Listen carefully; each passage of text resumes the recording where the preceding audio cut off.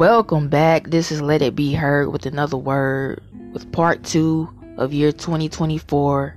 This is year 8. This is the year where things that do not align with you and your vibration will disappear in your life. If that relationship is toxic, it's not helping you grow as a person and it's holding you back, that relationship will end. And it will end for your greater good. A breakup is hard. It's hard to get over, but you have to go through it. And it's only for the best. You have to learn from those experiences. Learn your lesson and move forward.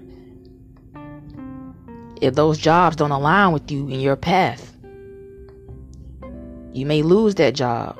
You may end up quitting. But it's only because there's something better waiting for you on the other side.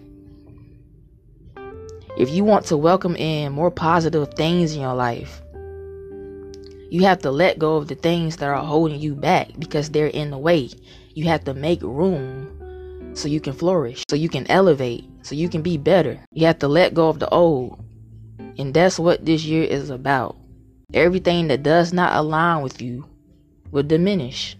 And these things happen for you to learn. You have to learn from it. Don't dwell on it. Don't try to backtrack. It's time for us to move forward.